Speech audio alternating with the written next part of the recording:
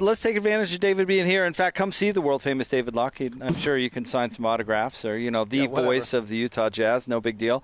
But let's take advantage of it, David. Let's talk some Jazz basketball. Gordon, I know, has been running through a bunch of stuff on your list, Gordon, and we've got a bunch of stuff to get to with David. But I want to talk to you, David, about something you've been hitting, and I think it's going to be critical, and that's Nikola Jokic v. Rudy Gobert.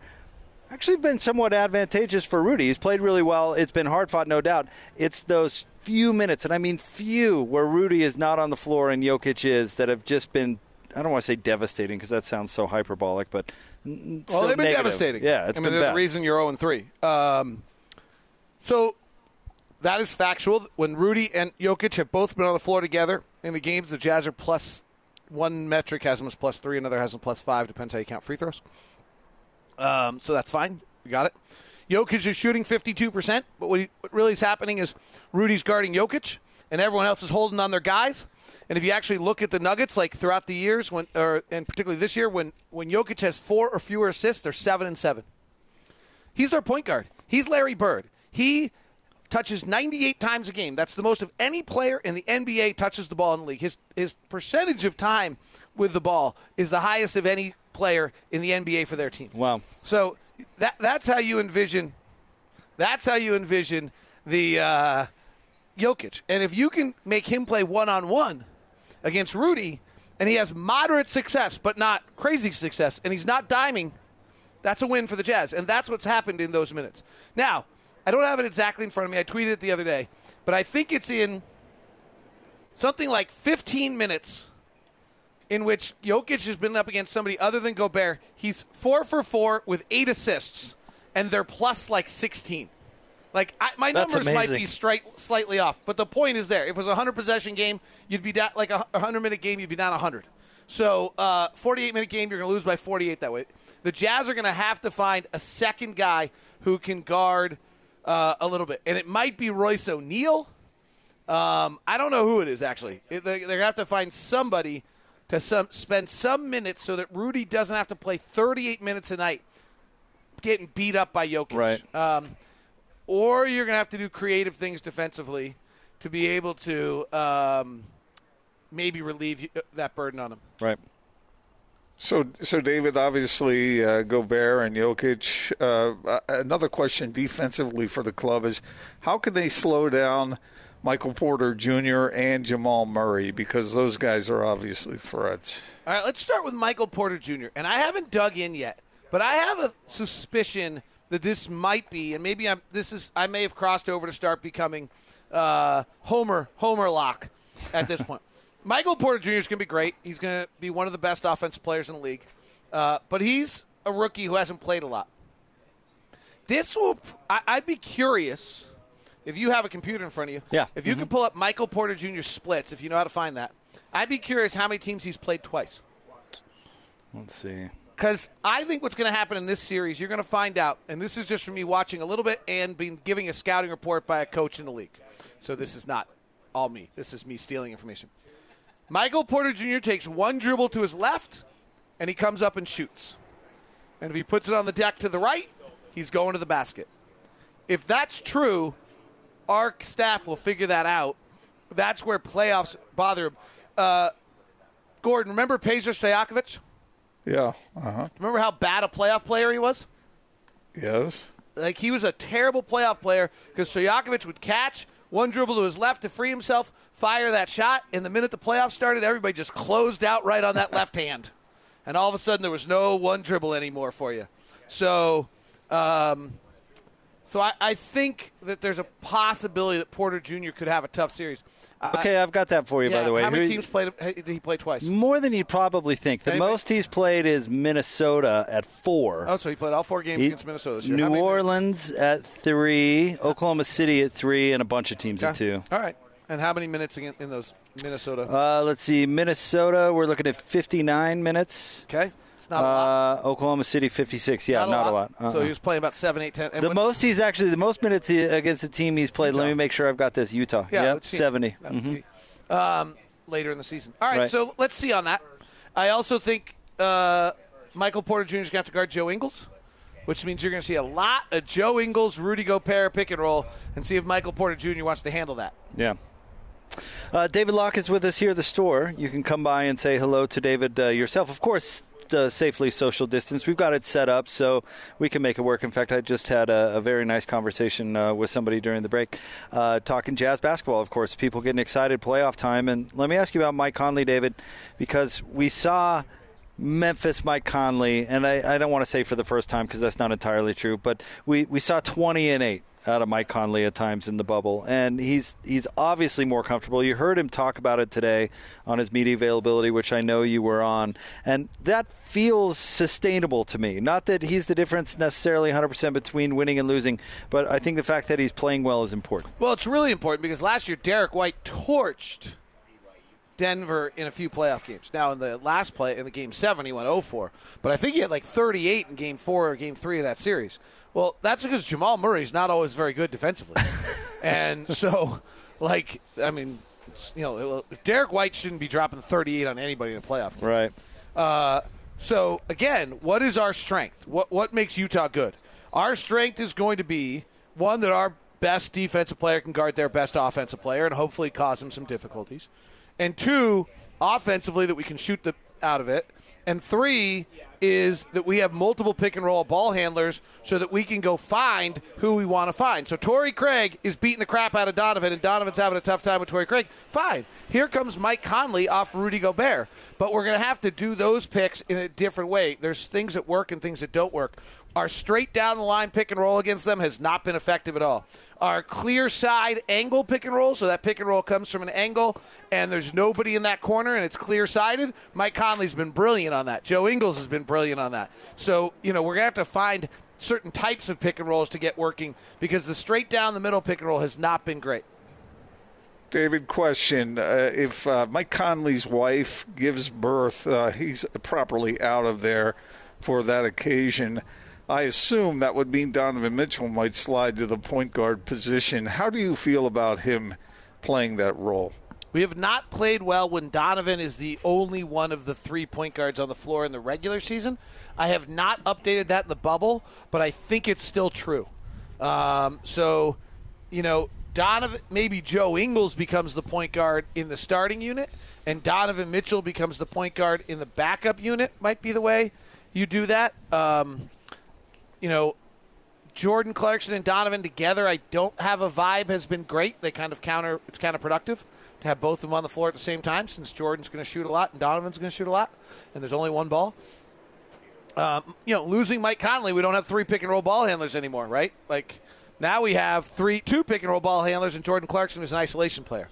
Was it coincidental that Jordan Clarkson, 6th man of the year candidate, or should be, started a bunch of games near the end of the bubble season? I don't think so.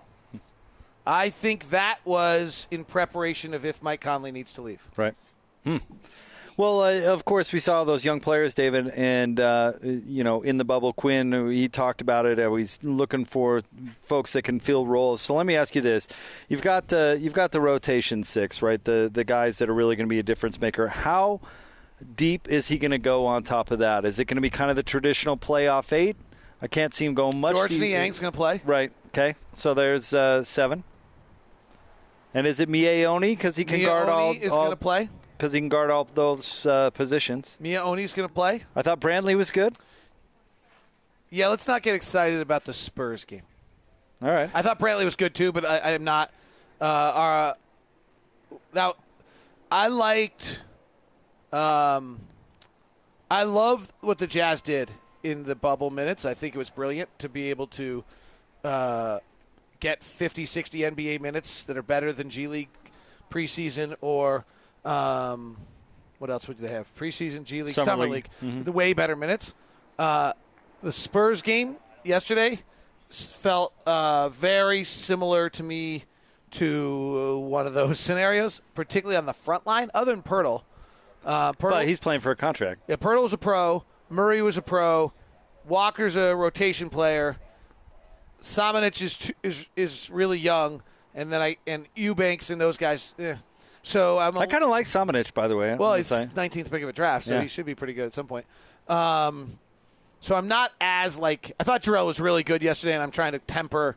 Sure. I'm not sure that Jarrell's the answer now. A little bit of what Denver does with their backup 5 will dictate the next move. So is it Jeremy Grant, and they're going small? Is it Plumlee, and then Tony Bradley plays? Right. Plumlee's good, though. Well, Jeremy Grant was a good acquisition for them, too. He makes them a little bit different. Yeah, and Millsap's slowing down, so they're glad they did I was that. actually surprised they re-signed Millsap. That had to be... Yeah, there was something about that contract, wasn't there? Was it not all guaranteed? Or I think it was his option. Or there was something there. Maybe he picked it up. All right. Hey, I want to ask you about the broadcast itself for a second. I think you and Ron have sounded great. Thank you. But I know, I get to see it a little bit on the inside. I've poked my head and checked out your setup. I don't think you've noticed, but I've checked in on you a little bit. Setup is amazing. Before we hold this conversation too long, I need to give the huge credit to Travis Henderson and the crew, because that setup it's awesome. Is as good as they could have done in the circumstances. Have you seen what our boy in Houston is dealing with? Yeah, it's not good. I've seen a lot of people. LA is not good either. But tell me how it's been different. Because honestly, to the listener, I don't think it sounds too much different. But tell me how it's been different. Different. You really want me to? I was actually. Is this boring for people? This is I don't interesting know. Is for it, me. I'd be interested to know. So Round Ball Roundup, which is JP Chunga Utah Jazz podcast, and I talked about this a little bit today, and I got nervous that all right, so let me say the first thing about it. I've not had, no different than everyone out there. I've had a hard time with the adjustment. I'm not going to lie.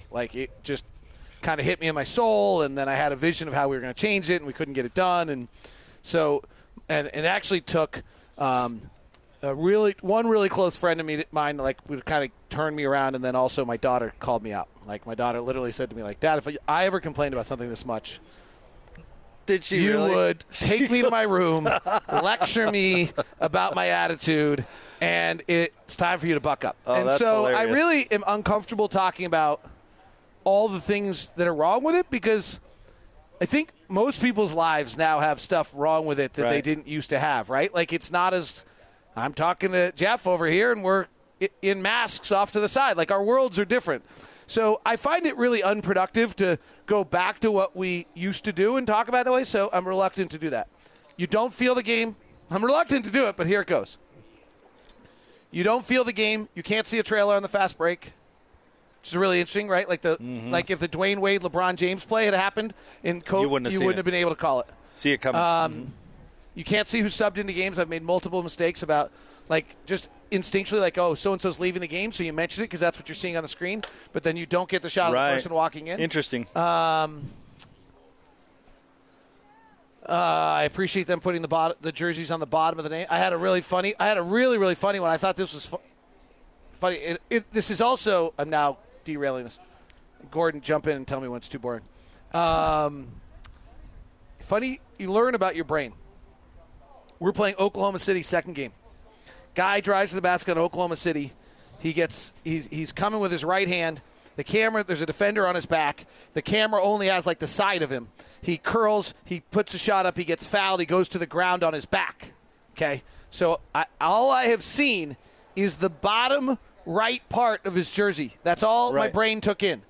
And so my call was Gilgeous Alexander to the rack, hit, fouled, scores, and finishes for Oklahoma City. I was convinced it was Gilgeous Alexander. And it gets up, and it's not Gilgeous Alexander. It's like Basby or something.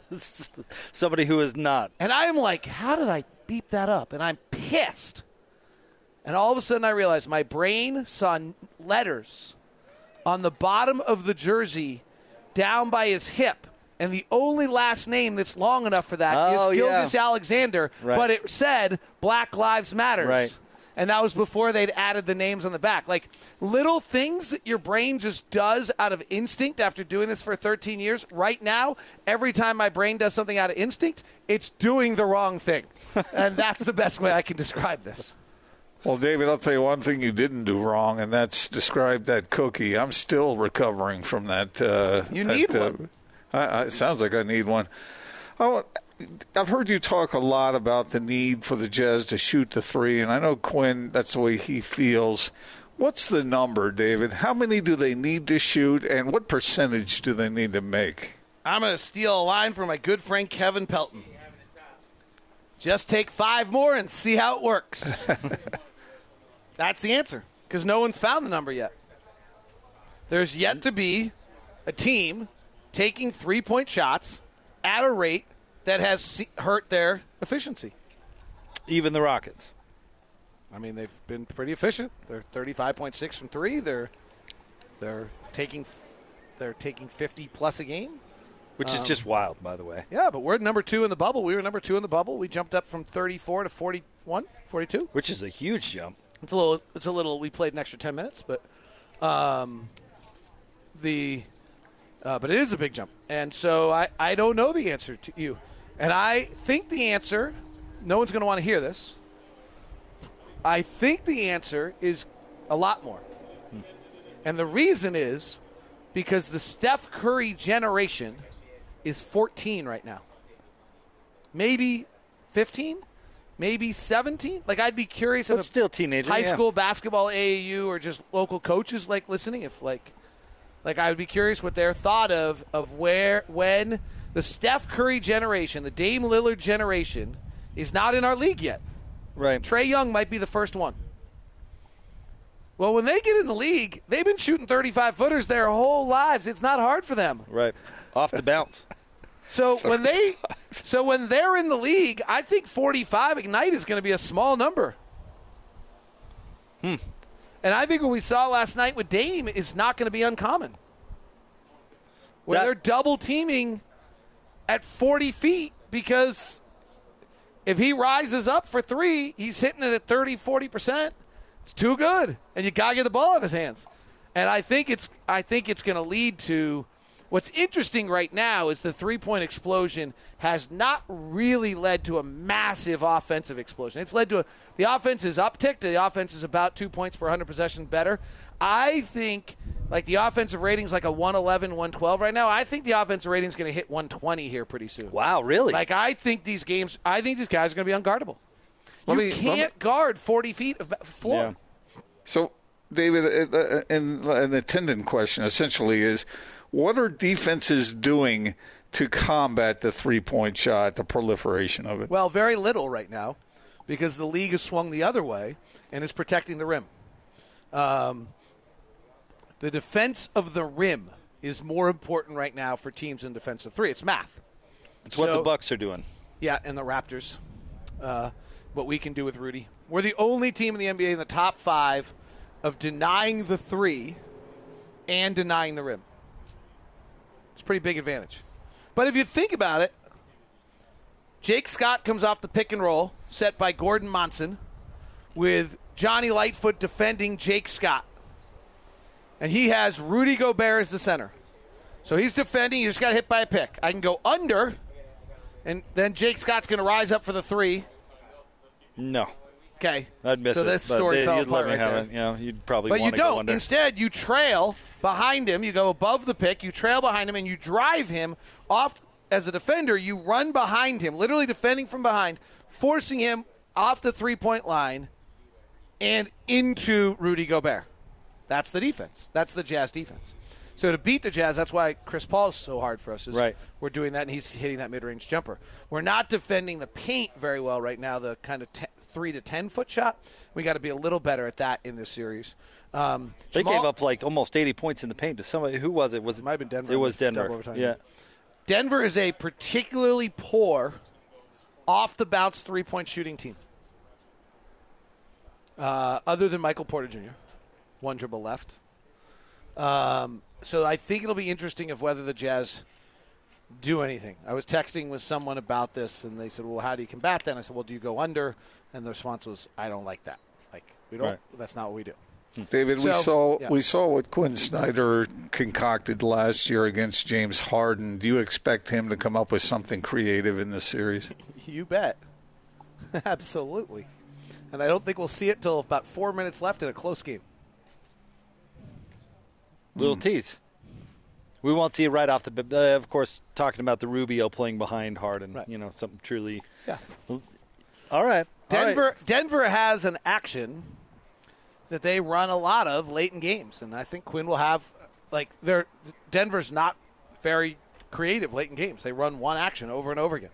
I would suspect that Quinn has something prepared for that action, and I would suspect he's not going to show it to us until there's 4 minutes left. Still in the it game. matters. Yeah. In all seriousness, we're going to get looks against Denver. The reason you want to play Denver is because you're going to get the looks. We took 17 corner threes in the second matchup against them. We took 44 threes, 41 threes, and 55 threes in the 3 games against them. So I think, we're going to get looks. We have 7 guys on our roster, or 6 without Bojan, that shoot over 40% on catch and shoot threes. Like, it's a shooter's dream in Orlando, according to everyone I've talked to. There's no backdrop. Like, there's no vacuum of space that's away from the of a crowd. So shoot, and shoot fast and shoot early. I think that's one. I'm going to watch Jokic's assist numbers. If his assist numbers, 4 or 5, I think we're all right. That, to me, that's Rudy's having a good game. So Rudy's guarding Jokic well enough. He hasn't gotten it that you're taking away his assists.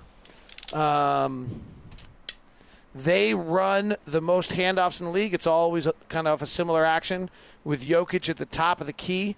Jamal Murray will come for a handoff, and then Jokic might give it to him or he might not.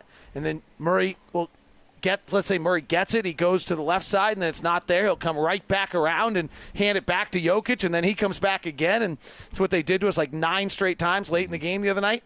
Like, we got to figure that out. Like, that's part of playoffs is like we've got to blow that play up. Like, the bigger moment, it's always the hardest thing I find in broadcasting. Gordon would probably back this up about writing. Sometimes the hardest thing to remember to talk about is the thing that didn't happen. Like, a huge story in this would be if somehow that play's not happening. So those are the 2 things there. The other one would be pick and roll. We have 3 different guys who can run the pick and roll, and Conley, Donovan, and Joe. We've got to have Donovan going, but Torrey Craig causes him huge problems. I think Donovan's 8 of 32, 8 of 31 when guarded by Torrey Craig in 3 games. So Joe Ingles has got to be working the Michael Porter Jr., and Mike Conley's got to be taking advantage of Jamal Murray. Really, Joe Ingles has got to be really good. Yep. And he's not been in many of the games in the bubble. So he's been very good in others, right? But we need a far more consistent. And fine, it's go time now. I kind of expect him to be, but it's go time for Joe. Let's go. I got it. David, when I hear you describe that, it reminds me, remember all those years ago when Karl Malone, I think it was before playoff series when the Jazz were really good, singled out Brian Russell as being the one guy who was going to be the difference maker, the X factor. And Brian kind of freaked out over that. But for you, it's Joe Ingles in this series, it sounds like. Yeah, it might be Mike Conley. So I kind of think, first of all, I'm not the greatest believer in X factors. Like, Donovan Mitchell and Rudy Gobert better win this playoff series for us. Right now, Derek Favors was the X factor in the 7-game series win over the Clippers. So they're only X factors if your stars are stars. And then I think there's a Mike Conley, Michael Porter Jr. kind of who impacts the game more at that point. And I actually like that for us a little bit. And then Joe's the next piece of that, right? Like, if Joe can get going in a unique manner, it's probably who's theirs? I don't know. Gary Harris is healthy. Will Barton, I don't know if they get enough minutes. But yeah, then Joe's got to catch and shoot early. He's got to run. He's got to run. He's got to run and be willing to run. And then if the play gets into a half-court set, then come back to play the pick and roll. Sometimes I feel like Joe lingers back on the play to make sure that he gets the ball for the high pick and roll. Like, let's go. We got to get catch and shoot threes and get it out and stretch the defense and make them work in that manner early. And that's Bojan's role, and that's Joe's role without Bojan around, is to get it out in the open floor early.